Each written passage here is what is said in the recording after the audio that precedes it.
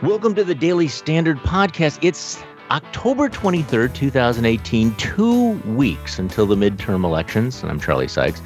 We're watching an early morning drop in the stock market over worries about China and the trade war, which, remember, trade wars were supposed to be easy.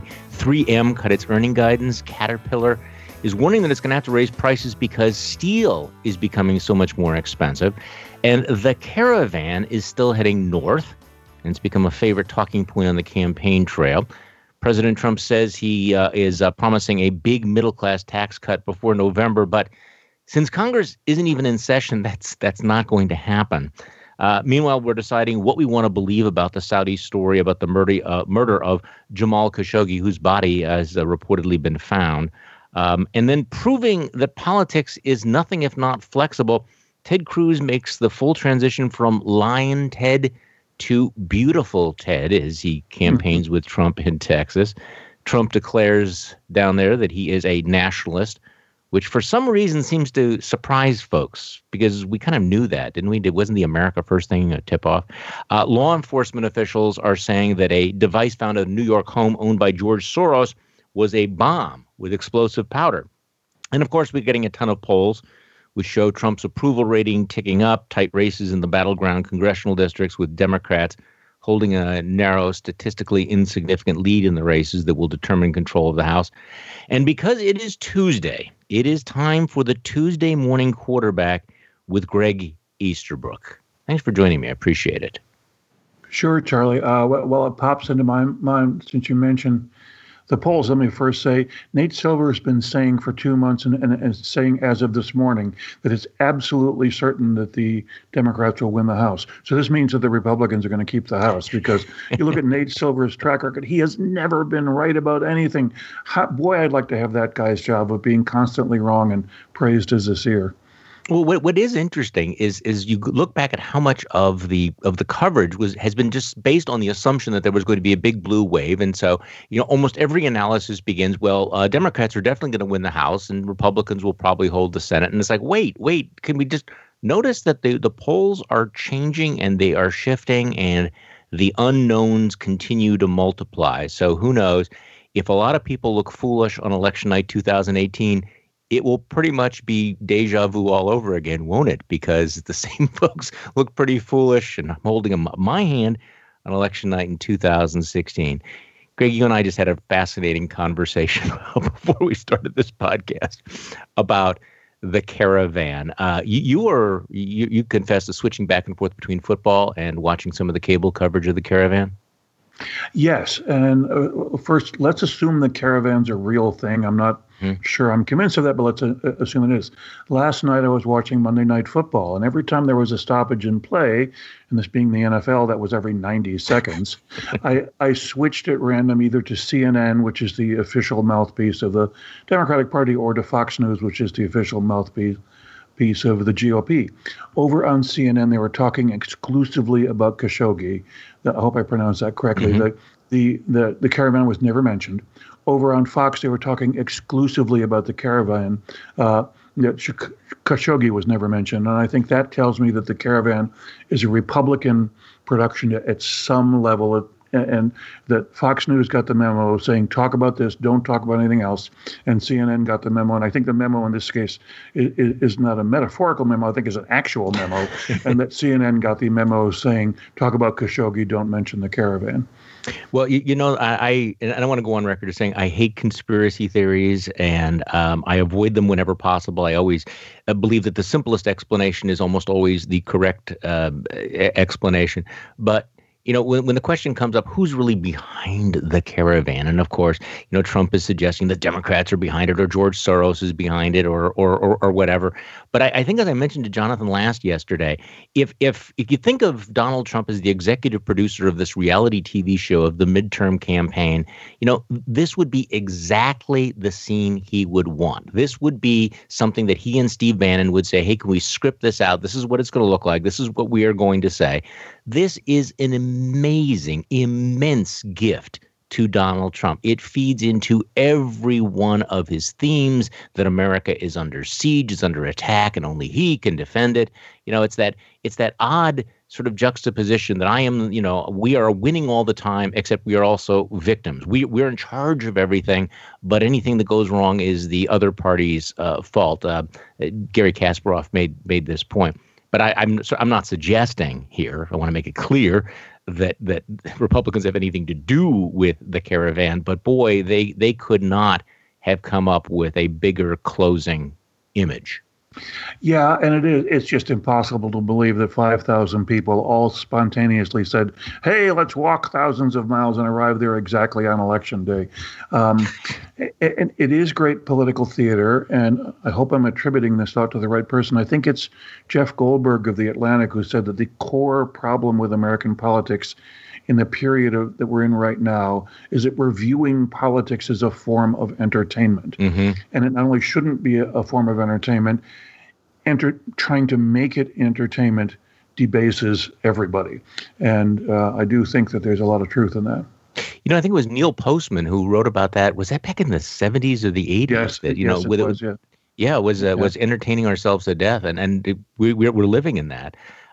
The other thing is, and it was before we started this, I was reading the David Brooks column, and he was saying, but the Democrats' failure to sort of make their case that the Democrats are, continuing to think that politics is all about economics, and I'm not second guessing their decision to go all in on healthcare, but that they really do think of this as being, the politics as being people voting for their economic interest, when in fact we're in a new era of politics where people vote on cultural identity, who will protect the country and all of that. And so they do seem to have there does seem to be a messaging gap. And I also mentioned I was on a show yesterday with a Democratic congresswoman, and this was actually MSNBC, and we were talking about what was happening with the caravan at the border, and she had lots of rhetoric to throw out, and when it came to me, I said I do think that Democrats are going to have to make it clear at some point that they do believe that nations have borders, and that yes, you are not for open borders, and you can deal with this humanely, without separating children from their parents, but I do think it's essential for them not to basically agree with Donald Trump in saying that Democrats favor just, hey, bring them on in. Come on in. Our listeners may know that Barack Obama himself said a couple of months ago in a speech that nations have to enforce their border laws and there is no right to cross a border, and it's time the Democratic Party dealt with that. That's a forbidden thought, not just to the left, but it's the forbidden thought to the mainstream of the Democratic Party right now. Which is dangerous, because voters, if they think, if they think one party is going to stop that and one party is going to let them in, I can pretty much tell you how the election is going to go.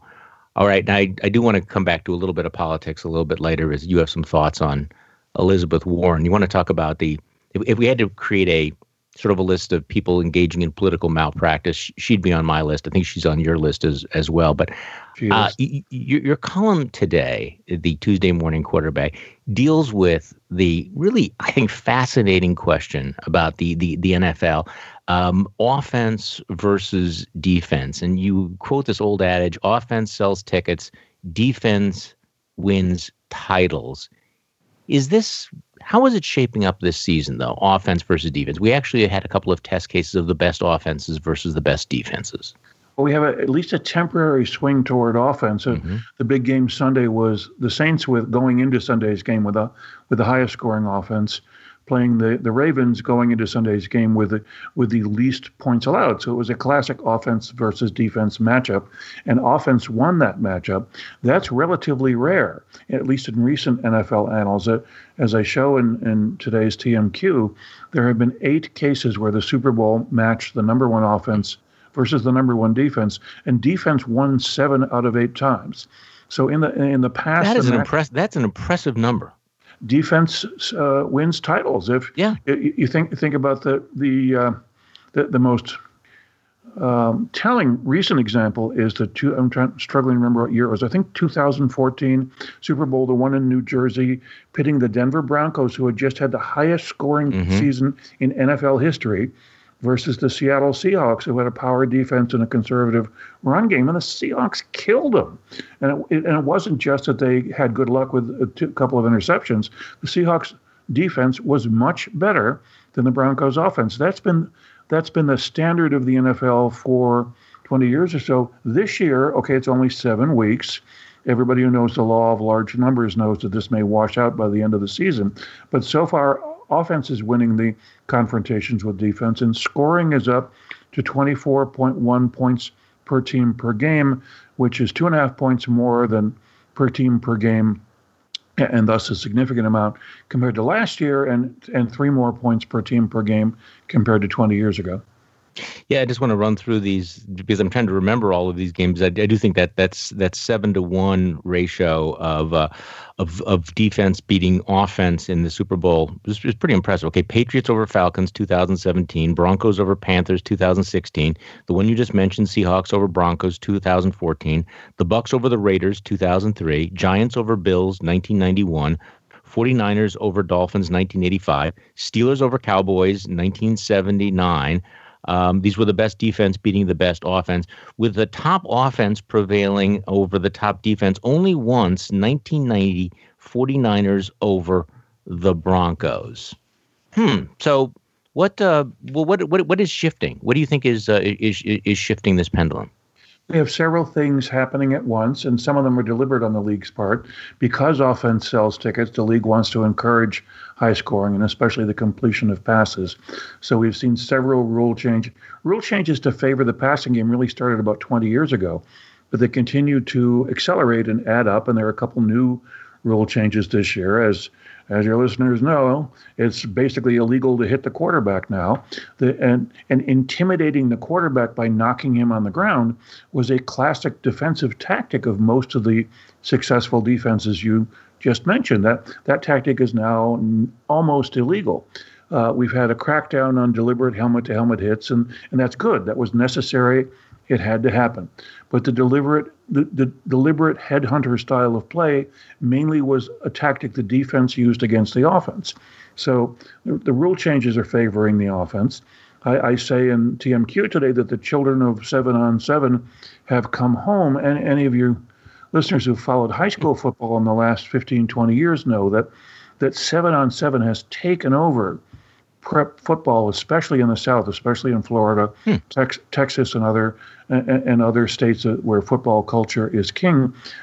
Guys play football all year long in 7-on-7 leagues. In 7-on-7 leagues, all you do is throw the ball. So the guys who are coming into the NFL now are used to throwing the ball. They're not used to running the ball. Blocking, tackling, those are strange things to them. But throwing the ball and catching it, those are very familiar. So I think these things have also encouraged offense. And finally, it has been a long-standing bête noire of mine that coaches punt way too much on 4th and short. That's finally starting to change. And all the data analysis, including some that I did years ago, shows that if you didn't punt on 4th and short, scoring would increase. We finally see this trend starting to catch on. The Eagles won the Super Bowl last year by going for it on 4th down. The Saints defeated the Ravens by going for it on 4th down 5 times, converting 4. That's a real big number in NFL terms. And all the data shows that the more you go for it on 4th and short, the more points you score. And that's exactly what we're observing so far this season. Talk to me about your column. You wrote some time to John Gruden, the new Raiders head coach, Gruden the Elder. You note that Gruden clearly expected his return would be a coronation akin to a monarch assuming the British throne. Instead, well, the Raiders are, in a word, awful. They are, and so what Gruden clearly is disappointed. We have this illusion that coaches are wonderful geniuses, and this illusion is, of course, encouraged by coaches, but that all coaches have to do is walk into a room and their genius will radiate, and that's why they should be paid $10 million a year, as John Gruden the Elder is now receiving, and it just hasn't worked out that way at Oakland. So what's he doing? He's shifting blame to cover his rear end. He's traded the team's 2 best players, Khalil Mack and Amari Cooper. He's, according to the internet, and if it's on the internet, it must be true. Must be true, yeah. Got to be true. He's also trying to trade away Garyon Conley, who's not that well known, but who was the Raiders' #1 draft choice in 2007. he trades all these guys away, and then he can say, well, I inherited this terrible roster. I had to do a house cleaning. You can't expect me to win this year. You can't expect me to win next year. House cleanings take 3 years. Let's talk about what we're going to do in 2022. And that's a way to get the pressure off him to win, number one. And number two is a way to hold his job that pays him $10 million a year to do stuff that high school football coaches do essentially free. As I get older, I actually focus on other different things in sports, and I really like your section today on the geezer quarterback. Why this is the season of the geezer quarterback, and as fellow geezers, this is something we have to celebrate, right? This is one of TMQ's themes for this year. I've declared this year the year of the geezer quarterback, and geezer in athletic terms. This is what America needs. Yeah, and the quarterbacks who are dominating the league, most of them are over 35 years of age. The guy who's now taken the statistical helm as the best quarterback ever, Drew Brees, is 39 years old. He'll be 40 when the Super Bowl kicks off, and he has a good chance of making it. If Tom Brady makes the Super Bowl again, he'll be 41 when the Super Bowl kicks off. These guys are playing longer, partially because it's now close to illegal to hit the quarterback. That extends your athletic career, but it's allowing older guys, and they're not the only one. Check out Phillip Rivers' statistics. We're on the East Coast. We tend to ignore Phillip Rivers because he's a surfer dude boy. But look at where he is in all-time passing stats. Completions, yards per catch, touchdowns. He's creeping up there he's about to pass Dan Marino. I think that's a realistic goal for him. So there's a lot of older quarterbacks playing very well right now, and it's great for our aging, graying country. Yeah, I want to urge people to check out the TMQ column, because Greg, you obviously are looking for another career here. Are you a fan of like the Christmas Hallmark movies? Is this a thing for you? Is this a long-standing thing or a new thing? My wife is totally addicted to them. Okay. And as a relationship compromise, I watch with her. And readers in my column will see that my subsidiary, Tuesday Morning Quarterback Enterprises, has written a couple of pitches for Hallmark Channel Christmas specials. And they're completely plausible to me. They're totally plausible. I'm ready to start filming tomorrow for the 2019 season. Yeah, I mean, you ought to send them in, because I don't know. See, I'm noticing that with all of the streaming, what do you call them? What do we describe those platforms, whether it's Amazon or Hulu, there's a lot of money out there, people looking for scripts, right? So I'm thinking this would be the moment where every writer in America goes and they find their script either buried in the drawer or in the sock drawer or whatever, and send it in, because you might be on Amazon Original, or you might be on Apple TV, or you might be on who the heck knows. Okay, so speaking of political malpractice spinning around, because we've gone from caravan politics to offense versus defense to geezer quarterbacks. Let's go back to politics. We talked a lot last week about Senator Elizabeth Warren, who thought that her big play was going to be releasing that DNA test, and that this was going to convince everybody that she would stand up, that she would fight back against Donald Trump. And even a week later, people continue to marvel about what a complete misfire that was. I mean, in a news cycle where we forget everything 48 hours ago, people are still talking about what the hell was Elizabeth Warren thinking? I think Americans fundamentally like it when experts make themselves appear to be total idiots, and which Elizabeth Warren has done with this DNA thing. This very elaborate announcement that she's 1/1,000,000th. It's not even Native American. The DNA that was detected in her chromosomes comes from either Mexico or Central America, and she's 1/1. It's hard to believe that there's anyone anywhere in the world who isn't 1/1,000,000th Mexican or Central American. She looks so ridiculous. It's as if this was done to her by her worst enemy, except she did it to herself voluntarily. Well, and you point out that this weird DNA self-flattery comes at the expense of the Cherokee, because of all of the tribes that have really legitimate grievances, they would be among the most abused. And as you point out in the column today, the abuse now continues courtesy of a senator from Massachusetts. many, if not most, Indian nations and tribes have legitimate grievances, not just against the United States government, but specifically against the United States Senate, which ratified their treaties and then went on to ignore them. So now we have a United States senator going out of her way to essentially ridicule the Cherokees by saying, oh, look, I'm a white person from Harvard in the Senate. I'm a Cherokee too. Give me a special exemption. And if you had to pick the Indian nation that had been most mistreated by the federal government, the Cherokee would be a pretty good candidate for that. And I urge any of your listeners to, if they haven't already, and a lot of people have not, go to the new National Museum of the American Indian on the Mall. It's a very impressive collection. There's art, history, politics. It's very neutral in tone. It's not politically correct hectoring. It's just the history of the United States and the American Indian. It's a great museum. You should go. She should go. That's for sure. This is one of those stories where almost everybody involved in it behaved badly. There's almost no one that really comes out of this looking good. And you single out former Congressman Jason Chaffetz, who actually used to be regarded as a reasonable member of Congress, who has now gone all whatever it is that people go. And you talk about what did he go to? Was it Disney World or something? Where he was someplace, and he put out a tweet standing next to a cigar store Indian, implying that he was with Senator Warren. Right. He's at Disney World next to one of these ridiculous cigar store Indians, and maybe Indians collect cigar store Indians. I don't know.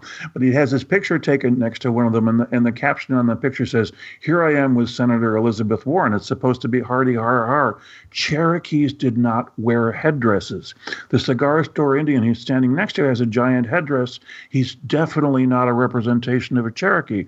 And I spent a few years living in Colorado. I knew that. I think almost everybody who lives in the Mountain West knows that Cherokees did not wear headdresses. It's an important part of their culture that they didn't do that. And here this guy used to be from Utah, and he either doesn't know it or more to the point, doesn't care. Yeah, figures I can take this. I can take this shot. It's Twitter. Who cares what's true or not? Right? Exactly. Yeah. Who cares whether it is true or not? The other thing that continues to, I guess it's if you live long enough, you watch how these things go around in spirals. I was certainly under the impression that this identification of individuals by one drop of blood. If you have one drop of Negro blood, you are Negro. If you have one drop of Native American blood, you are Native American. I always thought that was a racist narrative, a standard that had been set up to, keep the race pure, you keep the, some sort of racial purity. And now it's been turned around by people who go, I have just one drop, therefore I can claim this identity. I mean, it is like the world has been turned upside down, that one drop, which used to be designed to exclude, now becomes the one drop that allows you to proclaim your victimhood or your racial identity that might give you some added credibility or authenticity. That's a great point, Charlie, because the one drop of blood standard is intensely associated with slavery and then Jim Crow. And it has almost no basis in science. There's an increasing scientific argument that the whole concept of race is cultural rather than physical, that concepts of race don't have a basis in genetics, that black people are no different from white people, no more different than blondes are from redheads. And yet to see Elizabeth Warren, a prominent left-winger, claiming this one drop of blood, one zillionth of a drop of blood for herself because she wants a special favor. It is a sign of, we started off this podcast with the word debasing. It is another sign of debasing culture. And you started off this podcast by mentioning Trump wanting to simultaneously be in charge and claim victimhood. I think this notion of majority victimhood is very powerful and totally out of control. Claims of victimhood, rightly or wrongly, have long been important to the history of minority groups, genuine minority groups, not Elizabeth Warren, but actual minority groups. But minority groups are by nature, they're minorities. They don't have much of the population. When the majority, when the middle class whites, the largest single cultural, social, and economic group in the United States, when they start claiming victimhood, It's really powerful, and it's really screwing many things up. And it has been coming a long time. I actually wrote a book called A Nation of Victims back in You did. 1992. You sure did. 1992. And Yep. the point of that was exactly the point that you're making here, was that we now live in an age where everyone is looking for a way to declare themselves a victim. And if you add up all the groups that say that they are victims, it's more than 100% of the Well, far more. population.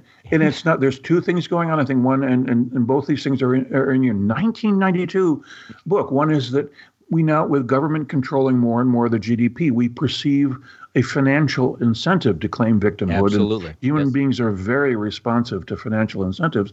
The other is it's what kids are taught in school. They're taught that victims are good and noble, and the majority is evil and must be opposed. So people say, okay, then I'll be a victim too. I want to be good and noble. Yeah, it not only gives you the economic incentive, but obviously there's the moral authority that if you are a victim, you have instant moral authority, and you can't be held responsible for certain things that you do in your life. And I'm probably going to regret saying this, but this explosion of the deeply personal college entrance essay, which describes people, how you overcame some sort of a disadvantage. Many of those have morphed into encouraging young people to think of, how am I a victim? How am I, or associated with a victim group? This is the way that I express my hyper individuality, and boy, look what the consequences are. Greg, thank you so much once again. The column is up at the Weekly Standard website, the Tuesday Morning Quarterback. I'm Charlie Sykes. We'll be back tomorrow, and we'll be doing this all over again.